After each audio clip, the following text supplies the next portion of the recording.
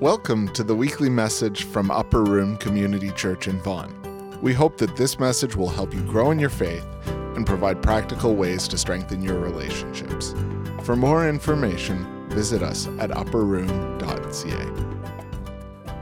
Our scripture is found in 1 John 5, 1-5, verses 13 to 14. Everyone who believes that Jesus is the Christ is born of God, and everyone who loves the Father loves his child as well. This is how we know that we love the children of God, by loving God and carrying out his commands. In fact, this is love for God, to keep his commands, and his commands are not burdensome, for everyone born of God overcomes the world. This is the victory that has overcome the world, even our faith. Who is it that overcomes the world? Only the one that believes that Jesus is the Son of God. I write these things to you who believe in the name of the Son of God, so that you may know that you may have eternal life. This is the word of the Lord. Good morning.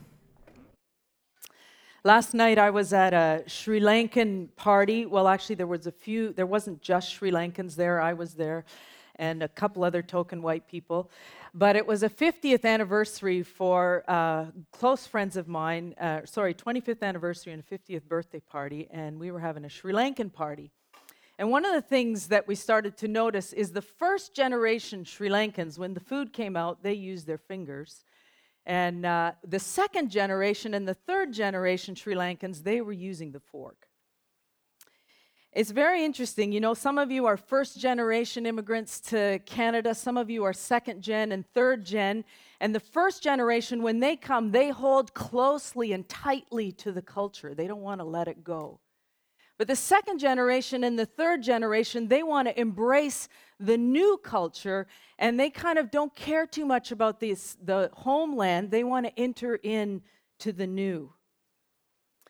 The very same thing happens in the body of Christ. The first generation of people that embrace Jesus, there's a vibrancy and an excitement about the walk with God. And often when it moves to the second gen and the third gen, there's this sense of secondhand conviction and almost third-hand convictions, and they sometimes begin to wane. You know, Jesus said in Matthew 24, verse 12, he said this, "Because of the increase of wickedness, the love of most will grow cold." We've been talking about Jesus as the face of love. And we've been talking about how in our relationships we can experience a greater outpouring of his love, both understanding his love and then loving one another.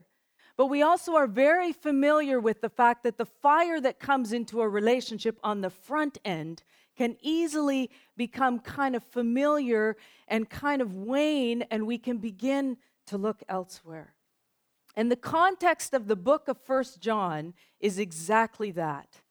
They are actually second and third generation Christians in the early church. And some of them have begun to kind of lose the fire. And in fact, they've been trying to figure out how does this faith fit in our world? And they've actually even begun to try and alter the faith a little bit to make it politically correct. And so they had some in the midst of their church that were kind of rewriting who Jesus was. And then, for whatever reason, they left the church.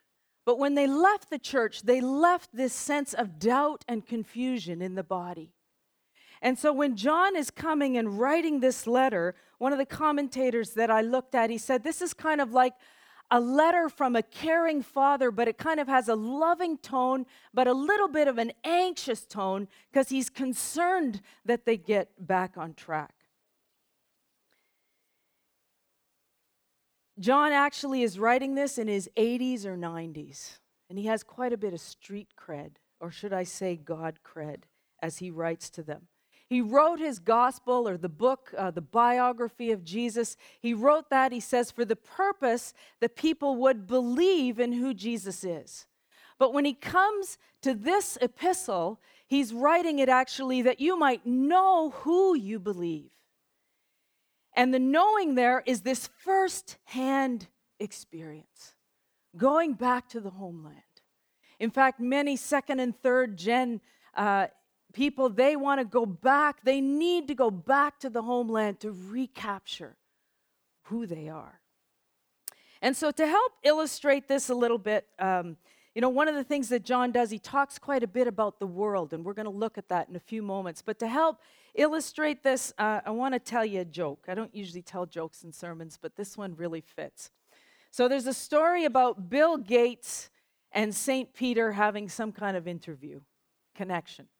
And so St. Peter comes up to Bill Gates, who's the founder of Microsoft, and says, "So Bill, at this point in your life, you're kind of needing to make a decision. Are you going to go to heaven or are you going to go to hell?" And Gates says, "Well, I'd really like to kind of take a look at each one of them before I make my decision."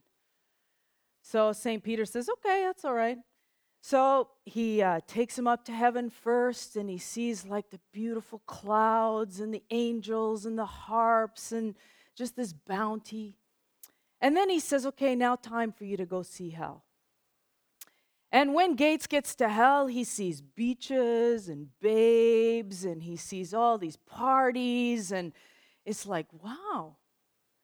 So finally, St. Peter comes back to him, and he goes, "Well, have you made your decision?" And he goes, "Yeah, I think I'm choosing the hell one." And so St. Peter says, "Okay, it's all right. It's your choice." So Gates comes to the end of his life, and he gets to go where he chooses, and he gets there, and it's nothing like what he saw. It's torment, pain, darkness, isolation. And he says to St. Peter, "What's with that? That's not what I saw." And Peter says to him, he says, "Oh, that was just the screensaver." And we kind of laugh at that. But the world that we live in is Satan's screensaver. There is so much deception in the world that we live in. And unfortunately, the scripture says that our hearts are deceitful, and we're like a magnet to that deception. And we're drawn in because we desperately want all the pleasures of this world. The world that we live in it is not a what you see is what you get world. And so John, throughout this epistle, he actually gives us some strong statements about the world. And we want to look at a few of those this morning. One of the first things he says, the world and its desires are passing away. You buy into the world's economic principles. You know how many people have set their sights on Freedom 55? Only when Freedom 55 gets closer and closer, then it's like I'm kind of afraid to give up my job because it's become my identity and I don't know if I'll be able to cope. And there's all these things that we've bought into, and the scripture says the world and its desires are going to pass away. And then John goes on and he also says in 1 John 3, he says, "Do not be surprised, my brothers and sisters, if the world hates you." The world, when I say world, I'm not talking about earth. I'm talking about the cosmos, the structures and order, the arrangement of how things function. Many of you that are believers and know Jesus have probably felt that in the workplace. It doesn't have to come from a person. You can feel it in the atmosphere. There's an oil and water not mixing connection going on here. And then he goes on and he says this one, which is really astounding in 1 John 5:19. He says, the whole world is under the control of the evil one. That's a scary thought. And up until this point, it sounds pretty depressing. But then he goes on and he says this, 1 John 3, he says, the reason the Son of God appeared was to destroy the devil's work. Jesus came to destroy the devil's work. God created the world perfect, put two perfect people in it, and then Satan comes along as the screensaver. Adam and Eve bite, and we gave away the authority that had been given to mankind. We gave it away to the devil, and Jesus has been sent to reclaim it and get it back. And then this next verse, which is one of the songs we just sung, 1 John 4, verse 4, You, dear children, are from God and have overcome them, because the one who is in you is greater than he that is in the world. So in order to illustrate that, I've got a special guest that's with us, and I've asked VJ to join. So I'm just going to invite my little special guest to come up here. Okay? So this is you, okay? If you know Jesus Christ and he's in your heart, then this is you, okay? I know it's not a perfect figure or anything, but there we go.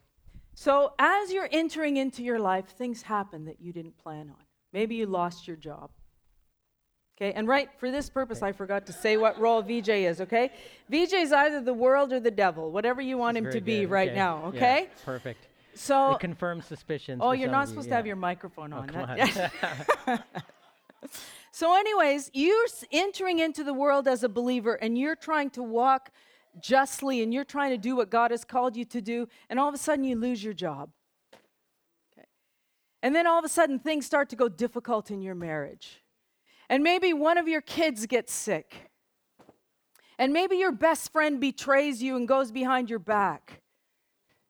And then maybe your dad passes away. And then maybe you slip up and start checking out porn on the internet and get caught. What John is saying, thanks so much. What John is saying is that if you have the Lord Jesus Christ inside of you, you are an overcomer. No matter what comes into your life, you're going to bounce back up. And you know what the beauty of this thing, in this little illustration? We actually had to have him penned down because he won't stay down. I don't know if any of you are Monty Python fans. I don't know if you're allowed to say Monty Python in church, but I'm kind of a Monty Python fan, and I can't really show this clip, but I can maybe tell you about it. But my favorite Monty Python clip is, oh, it's just a flesh wound. Anybody relate to that? So King Arthur is galloping through the forest, and the Black Knight is in front of him, and King Arthur says, I want to pass, and the Black Knight says, you can't pass. And he says, okay, get out your sword. And so King Arthur, who's the better fighter, gets it out, and he lobs the guy's arm off and says, okay, it's done. And the Black Knight says, what are you talking about? That's just a scratch. You get back here. And so King Arthur comes in, he lobs his other arm off, and he says, and King Arthur wants to go off, and he says, come on, what are you doing? You get back here. And then he continues, and he lobs his one leg off, and he lobs his other leg off, and here's this little stump of a guy standing there. And King Arthur is galloping off, and the stump of a guy stands there and says, get back here, I'll bite your legs off. I think that's the kind of tenacity that God is looking for in the body of Christ, that we would step into the reality that because Christ lives in us, we are overcomers, and we're not going to be defeated by the enemy of this world. That's the call of Christ. And yet most of us have to be really honest. We believe the truths of the book. We believe Jesus. Some of us, we've made that decision. And yet the reality is we're not feeling like overcomers in the world that we're living in or in the things that are going on in our life. Maybe you're here this morning and you're just observing. And you're not really sure about this Jesus person. And if you're really going to be honest, you're going to say the Christians that I've looked at, some of them, they're not really walking around with that overcomer spirit that you're talking about. Or maybe you've been trying so hard and you're beginning to doubt. Is Jesus really for me? Like, I know I'm going to heaven, but I'm just going to have to coast through because the stuff in my life right now is too heavy and too hard. John helps us with this. You see, John had something that you and I do not have. You see, John walked with Jesus. He saw him in the flesh. He touched him. That's where the letter of 1 John starts out. We touched him. We held him. We heard him with our physical bodies. And then John goes through and he watches Jesus go through the agony of the cross. And then he watches the resurrection. And then he goes through Pentecost and gets filled with the Spirit. And John can say to the church The same Jesus that I walked with over here in the flesh is exactly the same Jesus that is living inside of me in the form of the person of the Holy Spirit. And so he can say, Jesus overcame and you guys are already overcomers. And one of the first things that John does in this letter is he introduces us to Jesus as the light. And one of my favorite verses in this whole epistle is 1 John chapter 2, verse 8. He says, "Yet I am writing you a new command. Its truth is seen in him and in you." Get this. Because the darkness is passing and the true light is already shining. Isn't that an amazing picture? The darkness is passing and the true light is already shining, and Jesus is the light. And John had to set them straight because they had some deception come into their community where they actually didn't believe that Jesus was God and man. They were teaching that Jesus came in the flesh. He was just a normal guy. And then at his baptism, when the dove came on, then he kind of got anointed with the Spirit of God. And then God showed up. And then right in the cross, right before he died, when he cried out, "I commit my spirit to you," then the Spirit of God lifted off of him. Well, if Jesus wasn't the God-man, then we don't have the confidence to step forward. And so John is stepping back and correcting things and informing them of the Jesus that he saw in the flesh moving as God and man, as is the same Jesus that they're walking with now. In order to fully understand this, we want to look at how did Jesus himself become an overcomer? In order for us to learn, how do we walk in the spirit of being an overcomer? And John shares, he goes into, in the book, in the Gospel of John, he talks about Jesus sharing. John chapter 14 to 16 is the time where Jesus is setting them up for what's going to happen.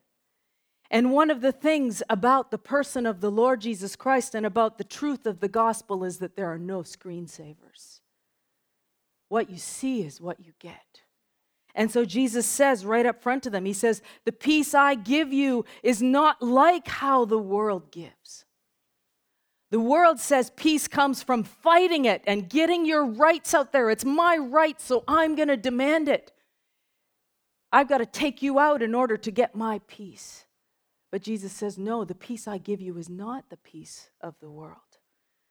And then he goes on and he says this in John chapter 16, verse 33, "I have told you these things so that in me you may have peace.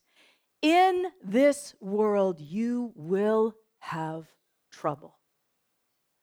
But take heart, I have overcome the world." Now, I've never heard anybody claim that as their life verse.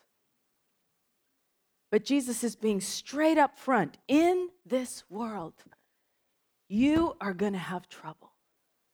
It's not going to go cozy. If you've signed on to become a Christian because you think, okay, now I'm just going to step into the easy life, sometimes it gets harder. And some of us, we've believed the lie that's been subtly called kind of the prosperity gospel, that if I do this and this and this and this, then I get this and this and this and this. And we set ourselves up for disappointment. So how did Jesus live out this example for us? Step number 1, you stand in the truth of what God has told you no matter what. When Jesus said to them, "I have overcome the world," he had not done it yet. He hadn't gone to the cross yet. But he was stepping out in confidence with this banner of being an overcomer and declaring to them that they could put their trust in him because God the Father had said right from the prophecies spoken even before Jesus was born that he was going to be the Savior of the world. And so he put his faith in that and declared it even before he came to the most difficult part of his life. Brothers and sisters, We need to take time to be with God. What is the thing that He is saying? The situation that you're struggling with right now, whether it's a relationship, a job situation, a personal struggle, you get time alone with God and you say, God, what are you doing in my life right now? God is so waiting for us to be blatantly honest with Him and to come to Him and ask Him for the word. I heard a Spanish pastor tell a story about a woman. I don't know if it was in his church or where, but this woman had a husband who was an alcoholic. She believed in Jesus and her husband didn't. And this woman had prayed and she believed that one day her husband was going to come to know Jesus. In fact, not even that, he was going to be a pastor. And so this woman, when she would come to church every Sunday, she would come and she would put her Bible, she would reserve a seat next to her and put her Bible down. And people would come and say, is someone coming there? And she'd say, yep, someone's coming here. And she would do that and do that and do that. And then sometimes, late at night, her pastor would be, or her husband would be drunk in a bar somewhere, and they would call her, and so she'd send family members to go pick him up, and they'd bring him into the house, and she'd say, put that pastor in his bed. And sure enough, the man became a believer. And I believe he stepped into the role of the calling that God had for him. You see, the things that God says to you, He will do. And we need to take time to listen and discern. One of the things in the district that we're in the process of doing is setting up some online training, and one of the first courses is going to be hearing God's voice for yourself. And we're looking for some guinea pigs. So if you want to be a guinea pig, there's an email address up there. You can just email me and we'll put you down for that. One of the things that you must be able to do as a person who wants to walk with Jesus and be an overcomer, you need to be able to hear God's word, God's voice. His voice will always align with what's in the book. Most of the time, He will use the book. Sometimes He will give you a very specific word, just like He gave Paul, go to the man in Macedonia. He wasn't quoting the Torah. There are times God gives us very specific words. And then we stand on it. In 1 John chapter 5 that was read for us, the confidence that can come into our prayer life. It says, this is the confidence we have in approaching God, that if we ask anything according to His will and He hears it, we have it. According to His will. So you spend time, that child of yours that's gone wayward and you're worried about. You spend time in the closet with God and you say, God, what are you doing? What's your plan and purpose for them? Because I want to align with your plan and purposes. I was talking about this message with my nephew, who's a godly man, and he said, he says, there's two people that are always looking for agreement with you. One is the devil and one is God. Who are you going to step into agreement with? Some of us have stepped into agreement that life just sucks and we're depressed and things are rotten and it's always going to be this way, and we've come into agreement with that lie. And today's the day God wants to break that off you. God wants to break that off you, and He wants you to rise up and be overcome. Because see, what the enemy wants us to do, he wants to hold us down by the lies, the screensavers. He wants to hold us down so we cannot be overcomers. And brothers and sisters, just like in the picture up there, the spirit of an overcomer in the person of Jesus, in the person of the Holy Spirit, lives in you. Let Him out. Let Him out. The second thing is we need to be true with what's going on inside of us. Jesus makes this declaration. He says, I have overcome the world. The very next scene in Jesus' life, He is in the garden. And the scripture says in the Gospel of Mark, it says actually that He's almost suicidal. He's desperate. And He's begging God, do I really have to go through this? In fact, it says that He's in such agony, He's sweating drops of blood.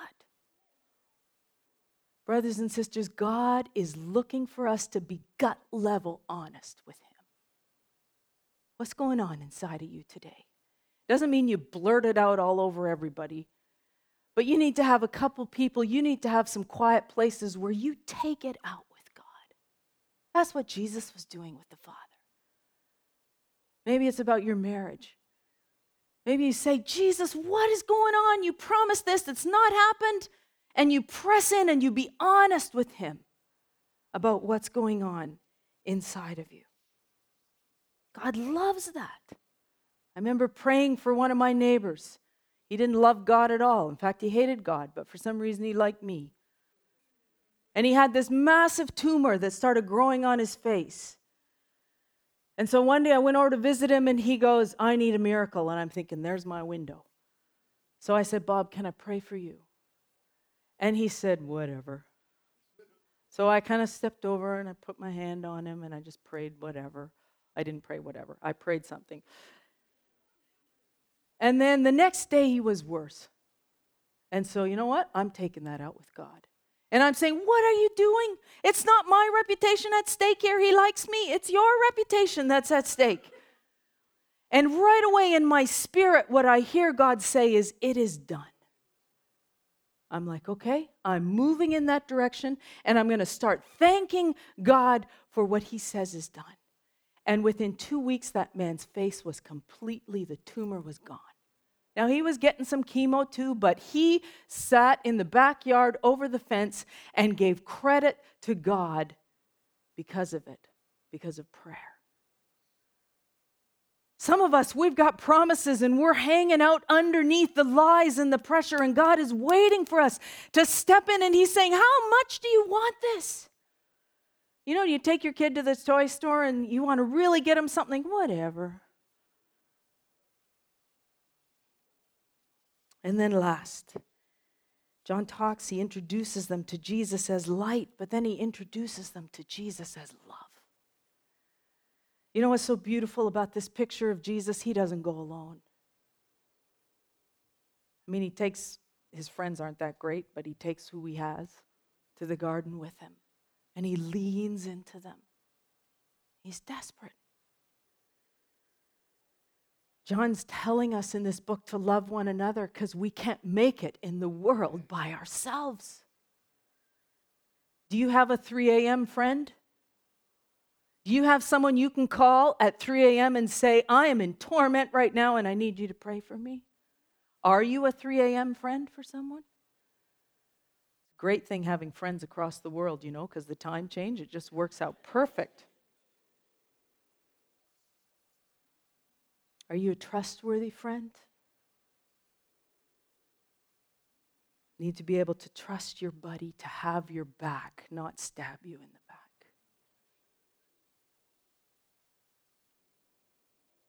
God is calling us to rise up. You know, I wouldn't make it without some of the people God's blessed me with. I have some of those Monty Python, it's just a flesh wound friends. And I call them up when I'm down and under it, and they go, girl, get that off there. You're believing that lie, or you've messed up here. They just speak the truth right at me in love, and their faith, I can borrow their faith and get back in the game. That's why we need to guard the relationships that God gives us, because we desperately need them. You see, in this letter, John, in the very middle of it, it's almost this little poem that's tucked in there. And he says, you've got this. You guys are already overcomers.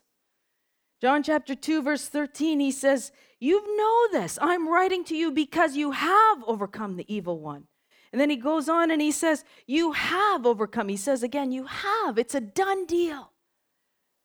And God is wanting us to live under this banner of you have overcome.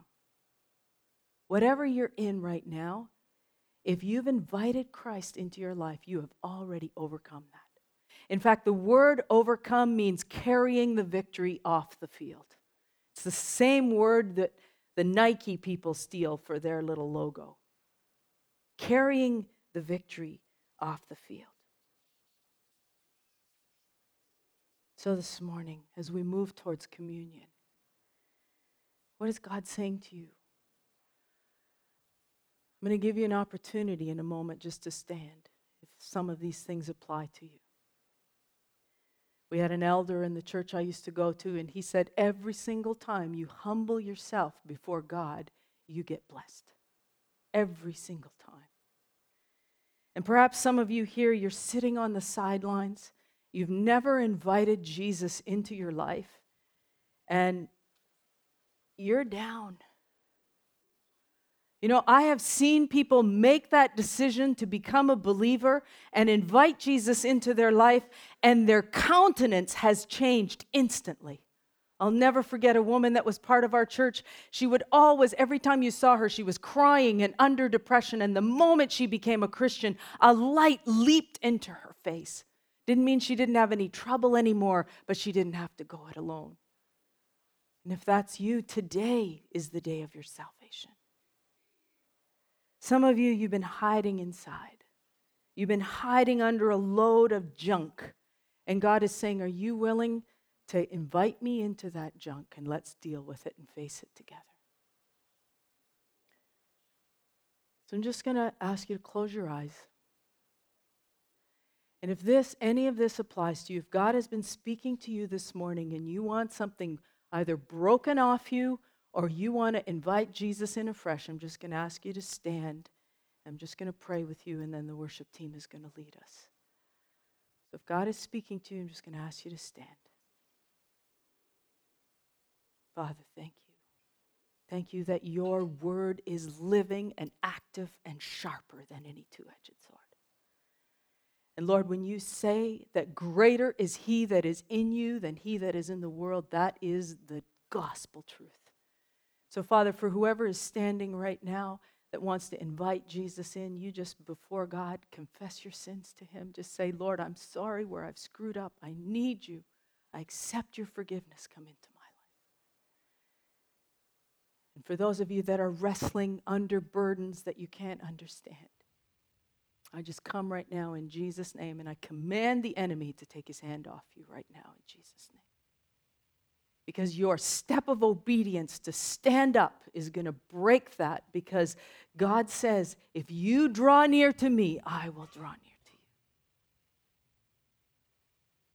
Father, continue your work in our midst, Lord, as we worship, as we move to communion. Continue your work in our midst.